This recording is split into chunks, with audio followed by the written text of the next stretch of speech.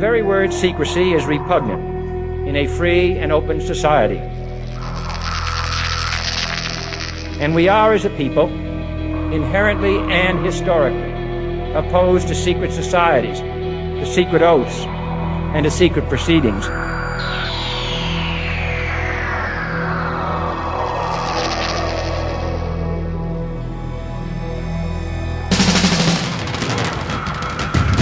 The questions you always had, the answers you were never given, the place to seek the truth. Welcome to Veritas.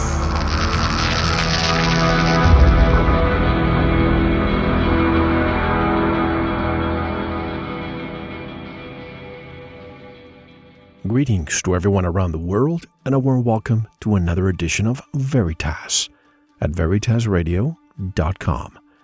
I'm your host, Mel Fabregas, and I sincerely thank you for joining me once again. And if this is your first time, or your truth journey brought you here, welcome home. To listen to this entire interview and all of our material, just go to veritasradio.com and subscribe.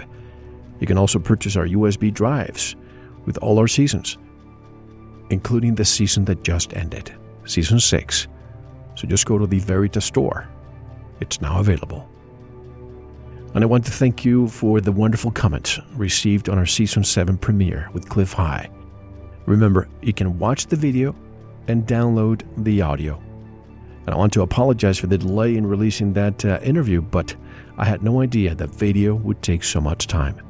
Some are asking if we're going to start doing more videos, and the answer is probably yes. Again, I had no idea it would take so long to produce. I won't make any guarantees, but I hope we can produce a few more videos throughout the year.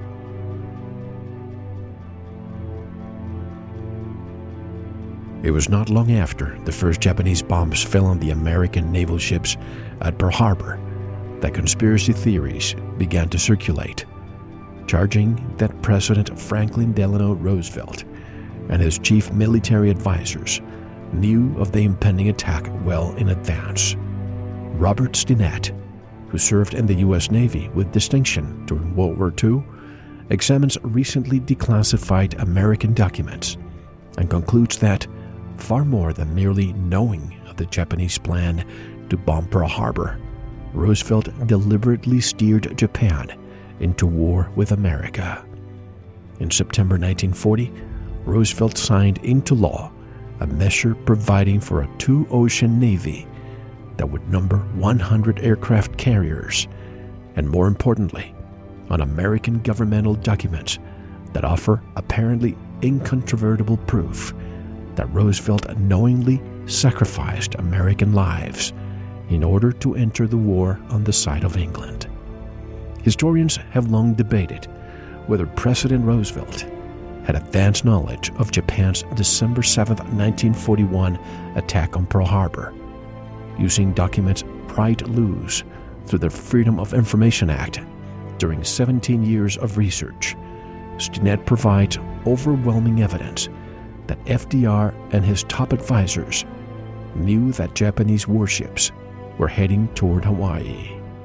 FDR, who desired to sway public opinion in support of U.S. entry into World War II, instigated a policy intended to provoke a Japanese attack. The plan was outlined in a U.S. Naval Intelligence Secret Strategy Memo of October 1940. Roosevelt immediately began implementing its 8 steps, which included deploying U.S. warships in Japanese territorial waters and imposing a total embargo intended to strangle Japan's economy, all of which climaxed in the Japanese attack. And to discuss the truth about Pearl Harbor and FDR, and to remember all the lives lost on this 73rd anniversary of that day of deceit, Robert Stinnett is coming up next.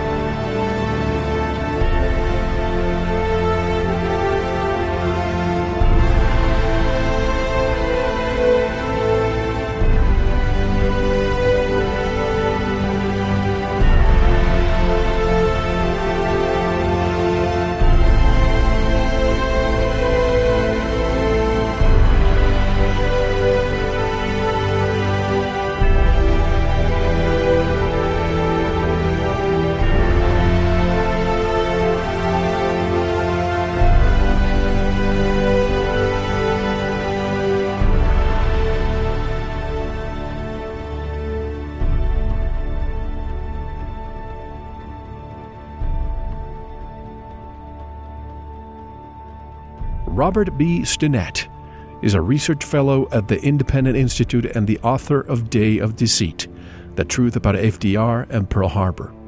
He served in the U.S. Navy from 1942 to 1946, where he earned 10 battle stars and a Presidential Unit Citation.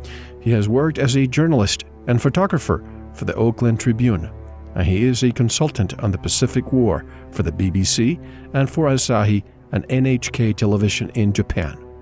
In 1986, he resigned his position at the Tribune to devote himself full-time to the extensive and painstaking research through the Freedom of Information Act that was necessary to produce his book, Day of Deceit, Another Work. And directly from Oakland, California, I would like to welcome, and it's my honor to welcome, Robert B. Stinnett. Hello, Mr. Stinnett, and welcome to Veritas. Yes, thank you for your invitation. It's my pleasure, and as you said, may I call you Bob? Bob, yeah, please. Thank you. And Bob, right before we talk about you and your involvement during World War II and your research, I think it's important to credit America's Freedom of Information Act. Without it, could you have been able to conduct your research? Well, that is right. I dedicate my book to the author. He was a Sacramento congressman for the Freedom of Information Act. If it hadn't been for that, could you have been able to uncover and accomplish all of this in the decades you've been researching? I don't think so. The Navy and the Army had secreted all of the communications intelligence in a Navy vault in Crane, Indiana, and it was locked up there. And you go to National Archives, and they didn't have any records of the communications intelligence between Japan and the United States, and also in the Atlantic between Germany and the United States. Now, let's start with your involvement during World War II. As a young man, you were in the Navy. Tell us about your involvement in World War II before we begin. Yes, I volunteered to the U.S. Navy as a photographer, and they accepted me.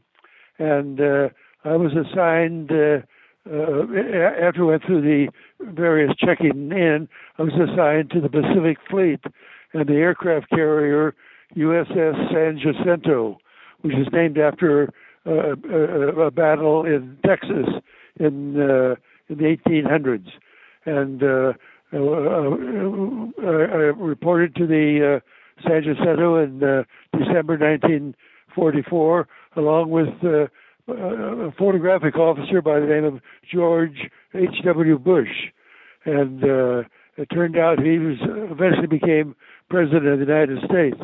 So I learned aerial photography with him and flew with his plane in the Pacific against Japanese. We were looking for Japanese submarines, but a lot of planes were shot down, and they were losing photographers, and so we were prohibited from flying on combat missions. To put things in perspective, as I said before, I like to go in chronological order. Paint a picture, Bob, of the isolationist United States prior to the attack of Pearl Harbor. We had just come out of World War I. The population in the United States did not want to join the war. Paint a picture of that time before the attacks of December 7th, 1941. That's right, Mel. 80% of American adults in a Gallup poll were opposed to getting into Europe's war. That's what they called it, Europe's war. And Gold Star mothers from World War I were picketing or marching on Congress, and then Henry Ford, the automobile, led the opposition, and so did the Hearst newspapers, and many other people that were just opposed to getting involved again in what they called Europe's war. And so Roosevelt came up with this idea and adopted a plan to get Japan to attack us at Pearl Harbor and then trigger a treaty that Japan had with Germany that they would all come to one another's aid if attacked by another company or another nation. And but Roosevelt provoked Japan into attacking us at Pearl Harbor, and he got them to fire the first shot, and that way that's how we got into the war. And of course, this was a backdoor deal, just because we really wanted to get into the war against Germany. But the axis, of course, was Germany, Italy, and Japan. Now, 80% as you said, were against joining the war, but 70% were in favor of imposing an embargo against Japan. That seems a bit counterintuitive, Bob. Well, you're right about that. President Roosevelt did issue embargoes against oil and those kind of supplies for Japan, starting in 1940. But there was a loophole in it. It applied only to high octane. You could get octane 87 or 84 or below the high octane rating. And so the Japanese tankers were filling up at our west coast ports and taking them to Japan, where they were available to their warships. Now, it's important to talk about the characters involved with this. Let's start with Lieutenant Commander Arthur H. McCollum. And why is he important in your research? Commander McCollum was head of the Far East Intelligence Desk for the U.S. Navy in Washington. He was also a codebreaker. He was born in Japan and knew Japanese culture.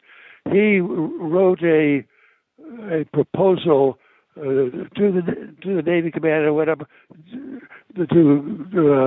It was designed to provoke Japan into attacking the United States, and he suggested adopting 8 provocations that would cause her to commit an overt act of war on Pearl Harbor, and that was done,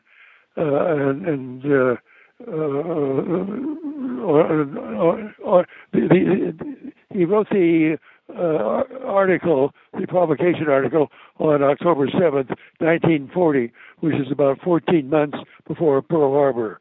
And so Roosevelt then had the go-ahead to start putting these provocations in place. I think it's important to discuss those provocations because once people see what they were, it's page 8 of your book. Would you like me to mention some of them, or would you like to mention them yourself? Well, there are 8 of them, and they're printed in my book so readers can see them. But if you would mention them, one of them was to keep the United States fleet at Pearl Harbor. We didn't have a two-ocean navy at the time, so the idea was to move the United States fleet to Pearl Harbor, and that would entice Japanese nationalists to attack us there. They also was to send American cruiser groups into Japanese water, and then issue the oil bargains and machine tools and things like that Japan needed for war. The other ones were to keep financing the Chinese Civil War, Chiang Kai-shek, and I forgot. And send a division of submarines to the Far East, and the other ones you can remind me about it. But they were all put in place. There were 8 of them. Yes, and they went one by one. Let me just read a few, if I might. Number 1, make an arrangement with Britain for the use of British bases in the Pacific, particularly Singapore. And I'd like to discuss also, because a lot of the listeners may not know what the land lease program was. Can you share with us what that was? Yes, well, he was getting bases from England or in the Pacific, and those bases were lend-lease, you could say that. But the idea was that Britain would let us use their bases in the Pacific, and that was underway in December 1941. We were after the island in the South Pacific called Rabaul, and we were preparing that to be one of our bases. It was called Base F, and that was actively being set for the fleet. So essentially, we were not part of the war yet, but we were providing the equipment to England at the time. It's the equivalent of, let's say, your house is burning down, and I give you my hose so that you can put out the fire on your side. But the Land-Lease came after when they said, but we need something in return. And that's when we started using a lot of the bases. Example, Diego Garcia. Isn't that how he came to be? Yes, you're absolutely right. And Roosevelt used that same to explain it. Let in a hose for when your neighbor's house is on fire. Now, when you have all these points, let's see, point number 2, make an arrangement with Holland for the use of base facilities and acquisition of supplies in the Dutch East Indies. Now, Indonesia, there was East Timor, there was Portugal involved with Japan. So why was this part of the world so important, and what really caused the embargo? Well, I always like to know why the provocation. For example, in the Western Front, we have Hitler invading Poland. But we really are not told that much here in this part of the world why Hitler did that. Now, why are we provoking Japan? Was it mainly to enter the European front first? The reason we were attacking Japan was from the Arthur McCollum memo, which is I call the first overt act of war. And the whole idea was to get Japan to commit the overt act of war and then trigger the treaty with Germany and Japan. In other words, the backdoor approach to war, as you mentioned earlier. Now, let's put ourselves, again, we're American, we're patriotic, yes, but let's put ourselves in the Japanese shoes for a moment. If you're Japan, if you're Emperor Hirohito, what would you have done if you had been provoked that way? Could you have another choice? Would you stand down? Well, I think this was the only choice that President Roosevelt had, was to provoke Japan into war against the United States as quickly as he could. Because at the time that Commander McCollum wrote this memo, Hitler was bombing England, preparing to invade it, and then conquer the nation, merge the Nazi fleet with the British fleet, and then come over to North America, invade Bermuda, Canada, the English possessions in the Caribbean, and use that as a launching spot to attack the United States.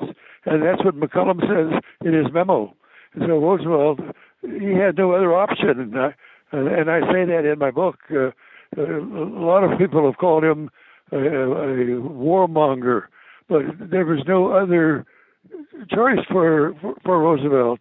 If he had done nothing, and Great Britain was defeated, then it opened the gates for the Nazis to come over to North America. But let me rephrase and revisit the question, because that's not what I meant. I know what you mean. But if you are the Japanese emperor and you are provoked that way, there's an embargo coming your way. You have the U.S. fleet pretty much invading your sovereign waters, their territorial waters. You're around the Philippines. You're around Singapore. You're being provoked that way. The oil embargo is taking place that's crumbling at your economy. As the emperor, what would you have done? Well, the emperor and Japan had only one choice, was to commit this overt act of war against Japan because they have no natural resources in Japan. You cut off their oil and other supplies, then their whole industry comes to a halt. Their navy comes to a halt. So Roosevelt and McCullum knew that, and that's why they put these 8 provocations to tick off the Japanese nationalists. And that's what they did. Exactly. And that's why I asked the question, because, now that we're looking at history in a different way because of the work of Robert Stinnett and others, we can point fingers at Japan, but it's important to know, why did they attack us? Yes, we lost lives, so why did they attack us? And how far back, Bob, did Roosevelt know of the future surprise attack on Pearl Harbor? Well, he first got the idea of provoking Japan by moving the United States fleet from Los Angeles Harbor to Pearl Harbor to do some exercises. And then the orders were the fleet was to return to their normal bases. And this was in the spring of 1940. And the admiral in charge of the United States fleet protested about this and kept pestering Roosevelt to set a date to return. But he just made evasive answers. And so it came to a showdown in October of 1940 when Admiral Richardson, who was the commander of the United States fleet, met with Roosevelt in the Oval Office, and he had a knockdown, drag-out discussion with the president, calling him, "You don't know what you're doing." And it was a very heated conversation. But it ended up that Roosevelt that night decided to go ahead and keep the fleet based at Pearl Harbor, because that was one of the provocations that Commander McCullum put in his 8 provocations to keep the fleet at Pearl Harbor as a lure. We all know that the war economy really catapulted the United States to become the superpower after World War II. Do you think that the pressure that Roosevelt had, more than joining the war because he suspected that Nazi Germany would be invading the United States, could it be that bankers and financiers pushed them to do this because they needed a war economy? Well, during this prelude to October 1940, President Roosevelt was getting appropriations approved by Congress to create a 2-ocean navy and bring more and enlarge the Army military divisions, bring the Coast Guard into the Navy. So this was going on, and also he put the draft for American young men, and it passed Congress by only 1 vote. That's how close that was. But he was working on this while he was also planning to provoke Japan to create the first overt act. Did this idea come just from McCullum, or did others join McCullum to propose this to Roosevelt? Oh, it was a very secret, Mel. McCullum wrote this. This is a 5-page provocation deal, citing all the things that we've been discussing here, and then on October October 8th. That's when we met with the president in the Oval Office. They had the knockdown fight, and Roosevelt said, to heck with the admiral, we'll fire him, and that's what happened. It was leaked to a whistleblower publication called the Kiplinger Report in Washington in October 1940 that Admiral Richardson was slated to be removed from command. It was one of those whistleblower reports, and he was removed from command in January 1941. And at the same time, the leak reached Japan, and they started getting ready to get their carrier fleet in position to attack Pearl Harbor. And I think it's interesting to mention, Bob, that when we think of the Republicans today, we think of warmongers, and the opposite goes with the Democrats. But that was the opposite at the time, because if I remember correctly, at the time when there was one of the elections taking place, the Republican candidate was completely isolationist. He did not want to go to war. And, of course, Roosevelt, we know what happened. Why the contrast between now and back then? Well, you're right. The candidate was Wendell Willkie in the 1940 presidential election. So this is the height of the election with both Roosevelt and Willkie on the stump. And Roosevelt opened the campaign in October 1940. He just had a month of it.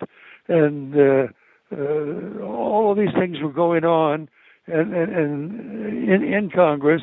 And as I pointed out, he wanted the Draft Act passed, and it only made it by one vote, but that made it the law of the land. Why do you think it passed if the United States was so isolationist?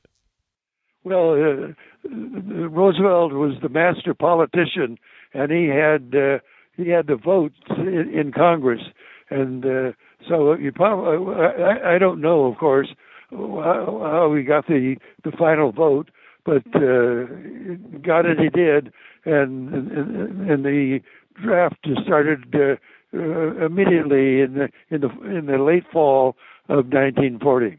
The numbers were called, and Americans started going to war. I just find going to train for war. I just find a little bit of a disconnect here. If the majority of the people were against the war, yet we have Congress voting in favor, even for one vote. That means that, 50 plus one, if you will, or 50% plus a little bit more voted in favor of the draft. So, a little bit of the disconnect there. But there must have been a scapegoat, Bob, after the Pearl Harbor attack. Who was it? Was it Admiral Husband Kimmel? Yes, it was both Admiral Kimmel. The Hawaiian commanders were placed on the blame, saying that Roosevelt said it was it's a day of infamy. It was a dastardly attack on the Pacific Fleet. By December 1941, the fleets had been established in the Atlantic Fleet and the Pacific Fleet, and Admiral Kimmel was the commander of the Pacific Fleet. And they're the ones that took the blame, and then General Short was the Army commander, and he took the blame for the Army failures, the so-called failures. But they were acting on direct orders of President Roosevelt not to interfere with Japan's overt act of war. They were told to stand aside. Or I'm jumping the gun there. If I remember, I just want to remember from your research on the book, did Kimmel and the other commanders, did they know with time in advance what was coming?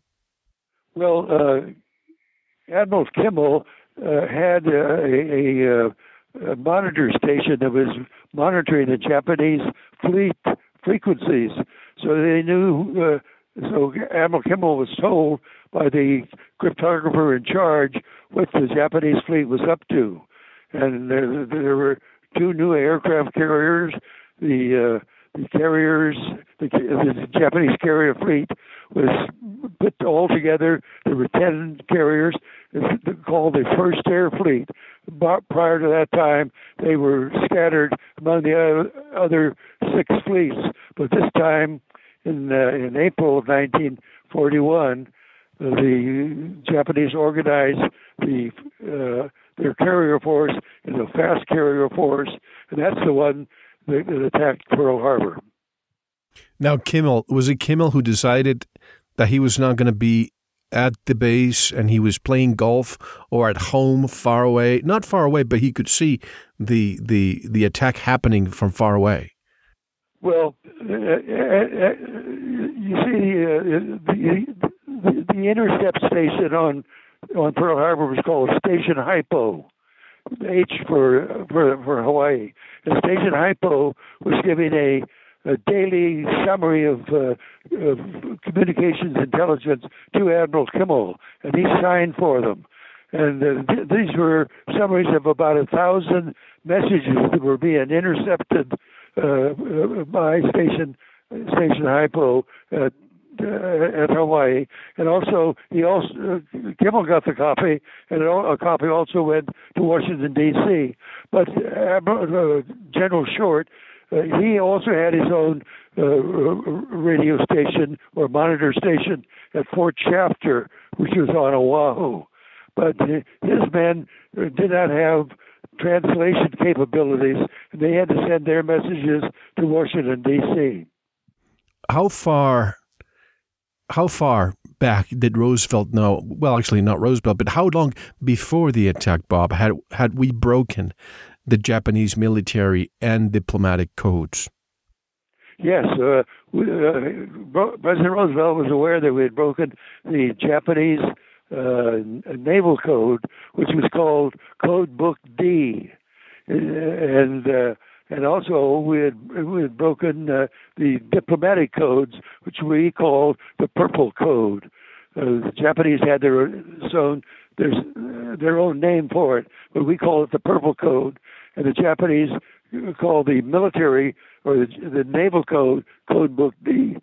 But we never used that term because we did not want Japan to know that we had broken the code, because they would have changed it and we'd not have known what they were doing. Well, of course. But how far before the Pearl Harbor attack did we break it? On October 4th, 1940, the main Navy, which was really running the cryptography, said that we had broken the edition 5 of Code Book D, which was in effect in the fall of 1940, and they expected to have the future within the next several months, and they would be sending the solved code to Hawaii and also to the Philippines. You see, let me call myself a naive American for a moment, because there's this notion that Roosevelt knew days before the attack that the Japanese were coming. This is what most, I would say, a large portion of Americans know that, okay? But now that after reading your book, knowing that not only did we know, but we caused the attack, if most people in the United States found out about this truth, and there's a book like yours and a few others out there, why is it that we don't see more people rising and saying, we cannot let this happen again? And the reason why I bring this up, Bob, well, let me focus on the question first. Why is it that more people don't rise up and make this more public? And then I'll tell you why I'm asking this question. Well, it was all top secret. It was all secret all throughout the war. And then after the war, all of these intercepts and the breaking of the Imperial Naval Code was locked up in the secret vaults in Crane, Indiana. I'm the one that got them out by filing an FOIA.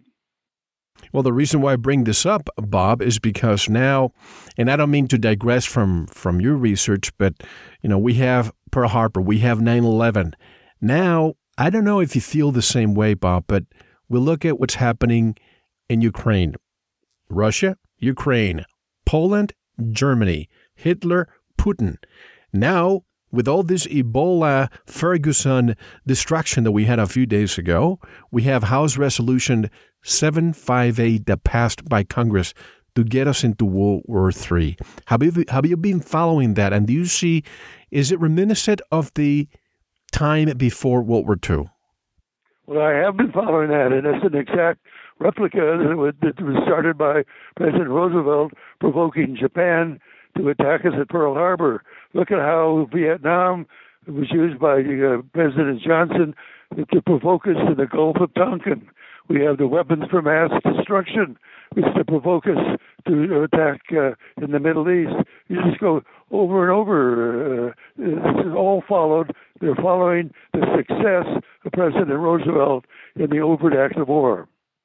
Bob, I'm so glad that you're following the news now and you are able to connect the dots, because I'm reading here on December 4th, 2014, the worst piece of legislation ever passed by the U.S. Congress.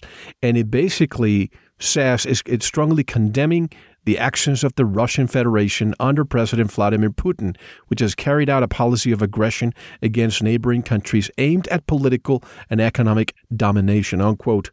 Isn't this, once again, are we doing the same thing we were doing with Japan to Russia so that Russia can, in fact, attack us in some way? Well, I don't know. I've spent close to 20 years just concentrating on the Japanese information and their code breaking. Getting into the others is beyond my cat. I don't have the time to do that. That's fine. That's fine. But I do know Japan and how it was used by every president since Roosevelt has used elements of his overt act of war plan. You mean false? It also goes back to Greek times. Provoking your opponent is old as the world. Oh, absolutely. The Romans did it too. False flags. Yes. This is not a new thing. I mean, we had it in the Spanish-American War, Vietnam, you name it. Now, what was the quote-unquote splendid arrangement? Okay, very good. The splendid arrangement was the intercept stations that was operated by the U.S. Navy and the U.S. Army. So the U.S. Navy was a lot more adept. They attracted more talented people to the Navy. And so in the Pacific Basin, they had 25 monitor stations stretching from San Diego north along the west coast to Alaska, and then down the Chinese coast and the Philippines. That included some stations operated by the British. But all these 25 were working together and monitoring the Japanese naval codes. I emphasize to you that it's the naval code, because that was what was hidden. We also broke the Foreign Office code, but that didn't reveal a lot of information, though someone who was very talented could figure it out. So it wasn't until after the war that I started raising these questions and got them released from the Crane, Indiana. I was the first. There's about 3,700 Pearl Harbor books, according to Amazon.com. And none of the other authors, none of the 3,700 authors interviewed any of the code breakers, the Navy code breakers. I was the first one and the only one. 3,700 books. Now, please tell us about your interviews with these cryptographers. Are some of them still alive, or have they passed on?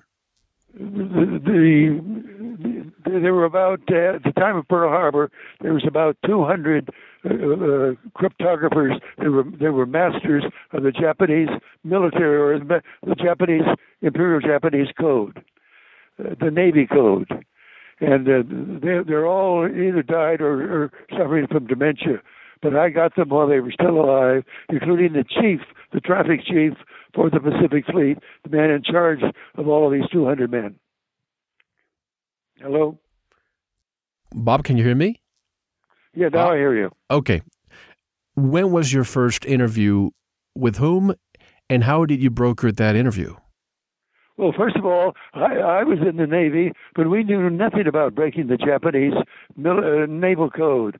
And I was a photographer, and we took pictures of Japanese warships, or I developed those taken by George Bush from his photoplane.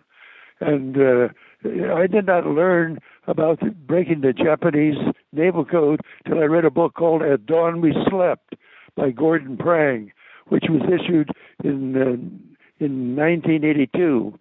And it just had a throwaway line that the United States Navy had a monitor station in Hawaii that was listening in to the Japanese naval warships. That was the first I had heard about that. and I knew that by listening to radio, like on police calls, you can find out what's happening. And so I went to my editor at the Oakland Tribune, and I suggested that we confirm that there was a monitor station in Hawaii, and let's go over and take pictures of it. And he okayed that, and then I filed my first FOIA, the Freedom of Information, with the Navy, and believe it or not, they granted me to come over and see it.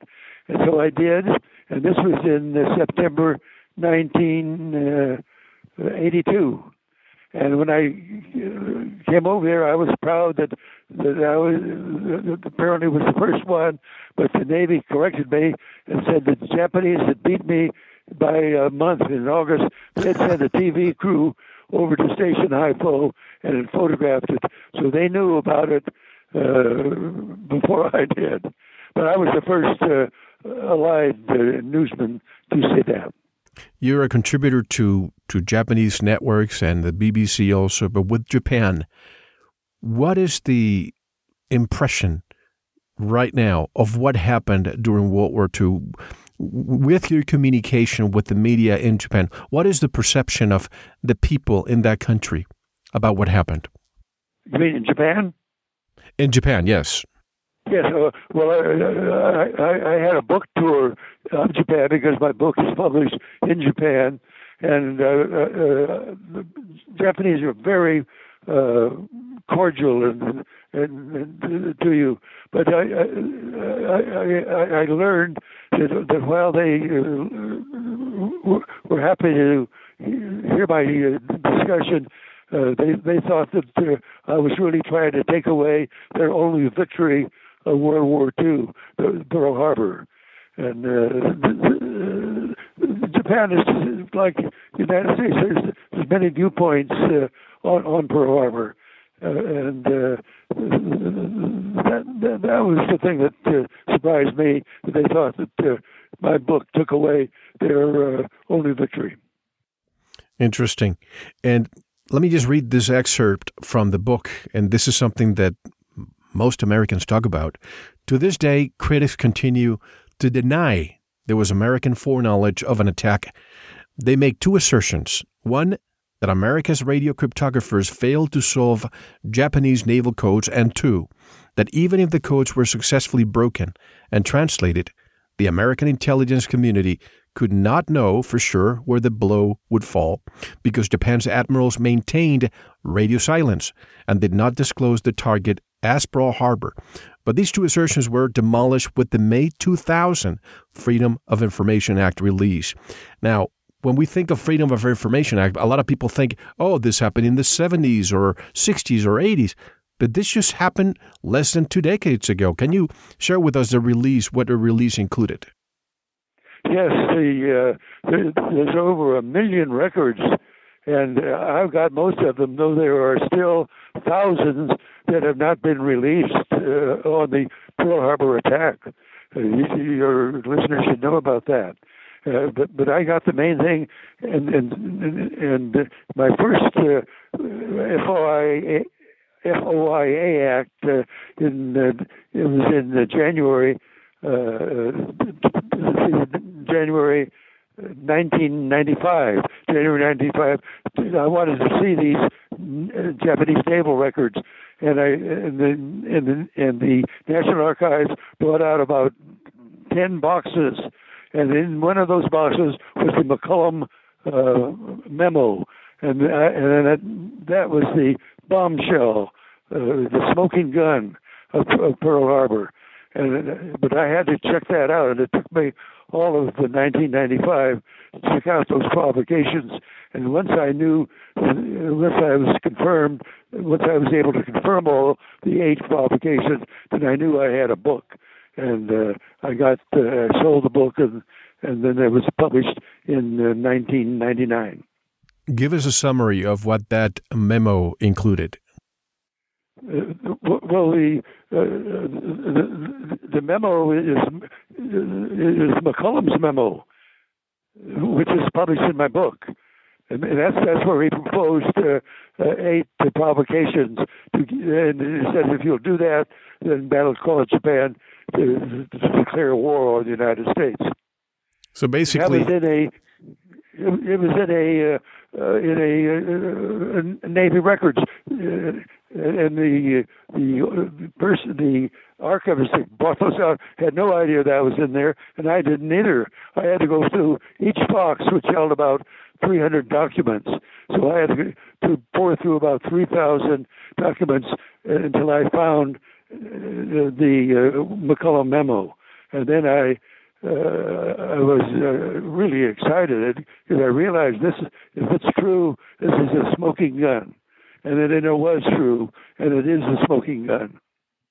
It was pretty much the blueprint of what would transpire after, right? The blueprint, right, the absolute blueprint. And the Japanese reacted just the way McCullum predicted they would. Now, do you think that he became so close with Roosevelt because he was born, raised in Japan, spoke fluent Japanese, and knew the culture? He pretty much knew how the Japanese were going to make the next move. Well, President Roosevelt, was Assistant Secretary of the Navy in World War I. So he had a great affinity for naval officers, especially young ones of the World War I era, and who became his commanders in World War II.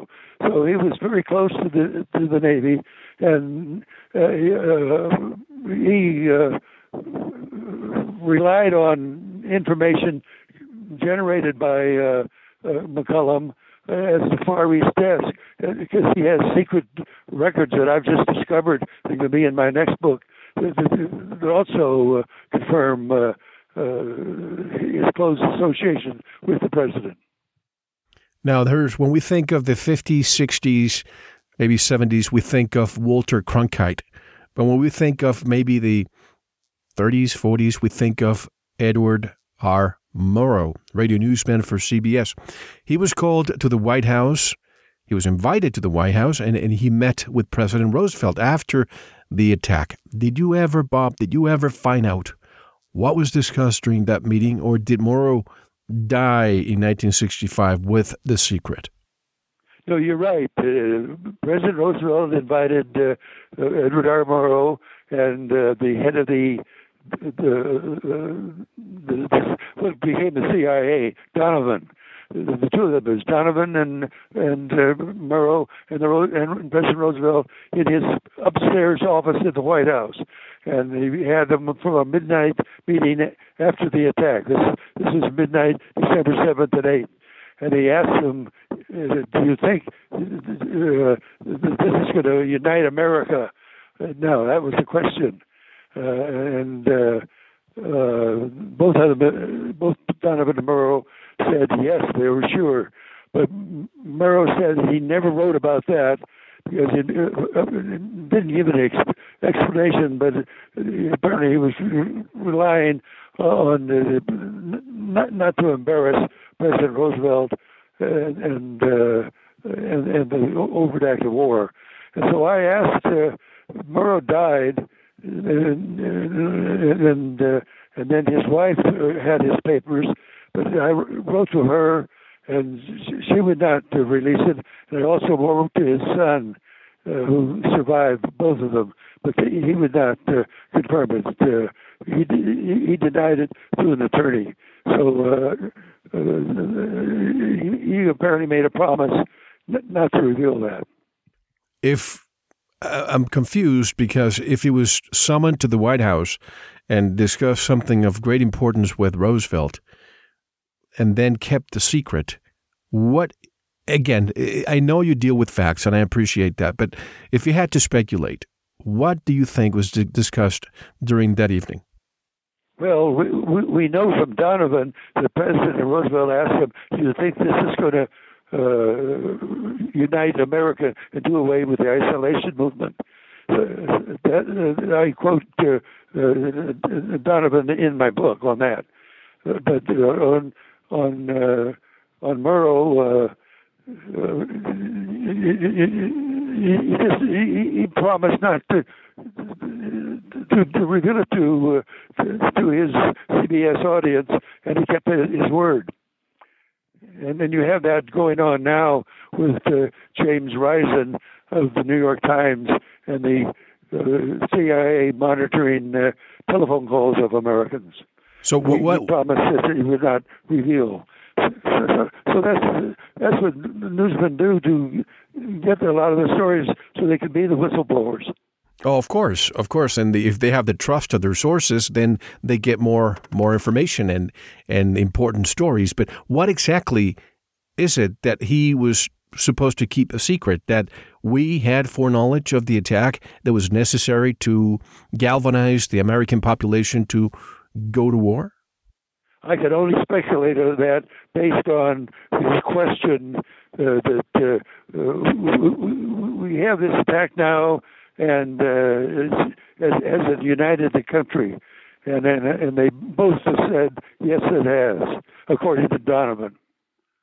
If I play devil's advocate for a moment here, Bob, please do. If I'm thinking, all right, we have opponents, we have another political party, they're going to start digging, and they're going to use the media to dig the dirt and basically try to find out if we actually had foreknowledge. So all I do is find the best reporter of the time, people who everybody trusted more, just like they trusted Cronkite. So we bring him to the White House and tell him what happened. That way, he can be the barometer and keep it a secret so that they don't go out there and keep digging. Is that what you think happened? That's what happened. And one of Murrow's colleagues, an author, I forgot his name, wanted to know what happened there. And he told him, I'm not going to do your research for you. What happened there was send my son Casey through college, and I'm not revealing it. I have that in my book. I've forgotten he was a very well-known author. And those were the times when reporters created news. Right now, all you do is just switch channels. You probably have seen that, Bob, and they read from the same script. What happened to the press now in comparison to that time? Well, I listened to Edward R. Murrow and his CBS programs, and I relied on him, and also NBC at the time, and also Fulton Lewis Jr., who represented the far right. Was another. There were, radio commentators. So this is nothing new. And you make a promise not to reveal the source, and Murrow did that. No, I understand that. And regarding the FYIA, was it easy for you to obtain these files, or did you face resistance? I discuss other topics, and I hear from researchers who sometimes face so much resistance. Oh, I would never pay for that.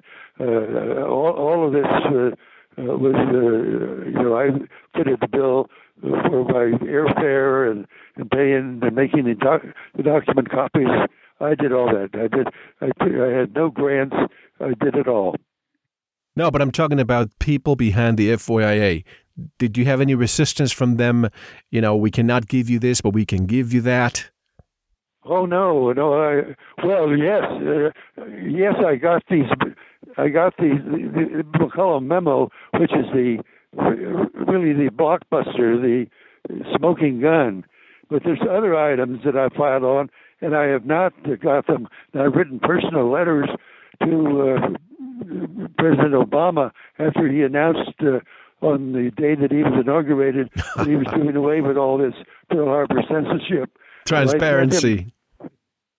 No, I'm saying, I'm laughing because, like you, many of us, fell through the trap of this will be the most transparent administration. If you need information about the government, we'll provide it. So, what happened there? Well, he turned the table on us. You can say he's wanting to put James Risen in prison for not revealing his sources to a whistleblower. There's more charges brought against news people by Obama's administration than any other one. And I voted for Obama. Well, but and many of the people who listened to us did too, because they were tired of the wars. And I'm talking about apolitical people who vote on the candidate. They were tired of the same going to war situation.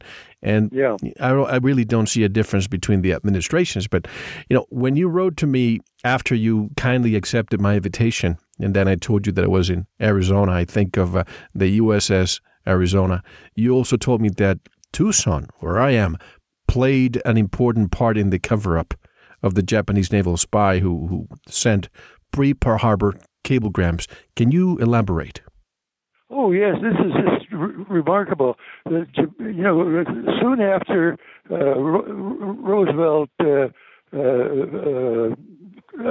adopted the policy in October 1940, Japan started organizing their fleet, and these messages were coming back to President Roosevelt, including the arrival of a Japanese naval spy in Honolulu. There was just one spy, and his name was Yoshikawa, and he was a Japanese ensign.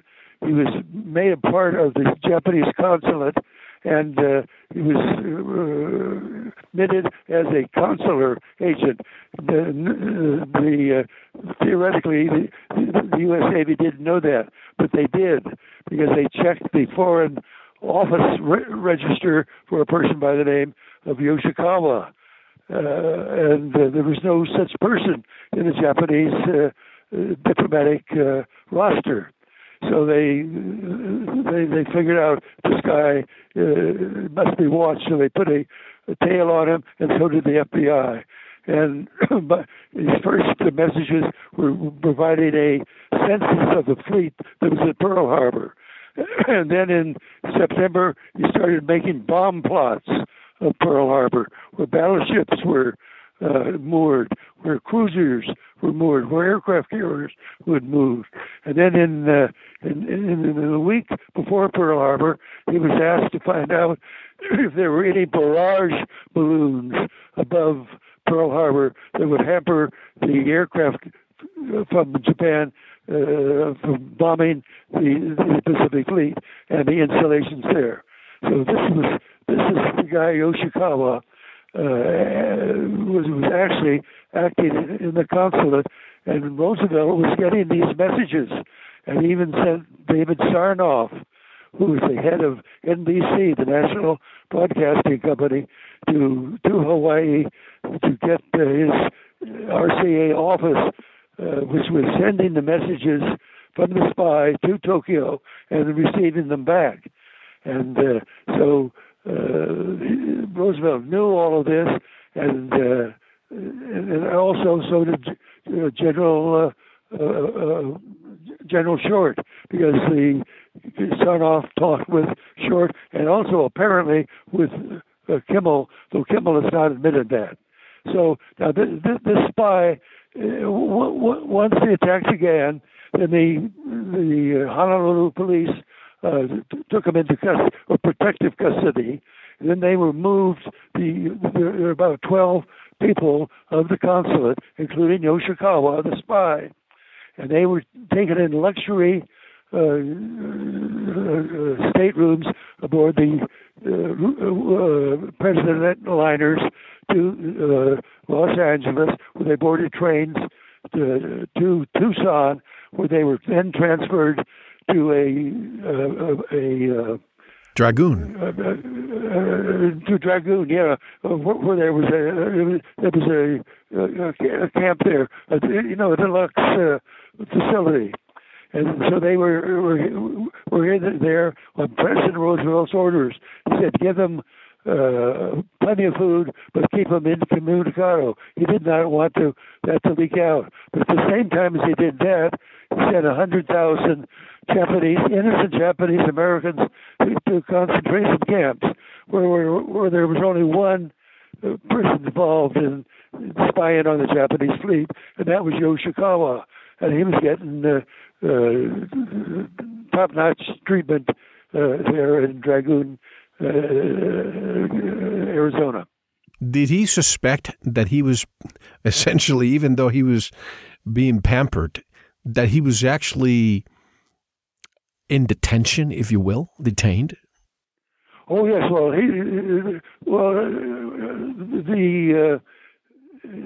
right after the attack,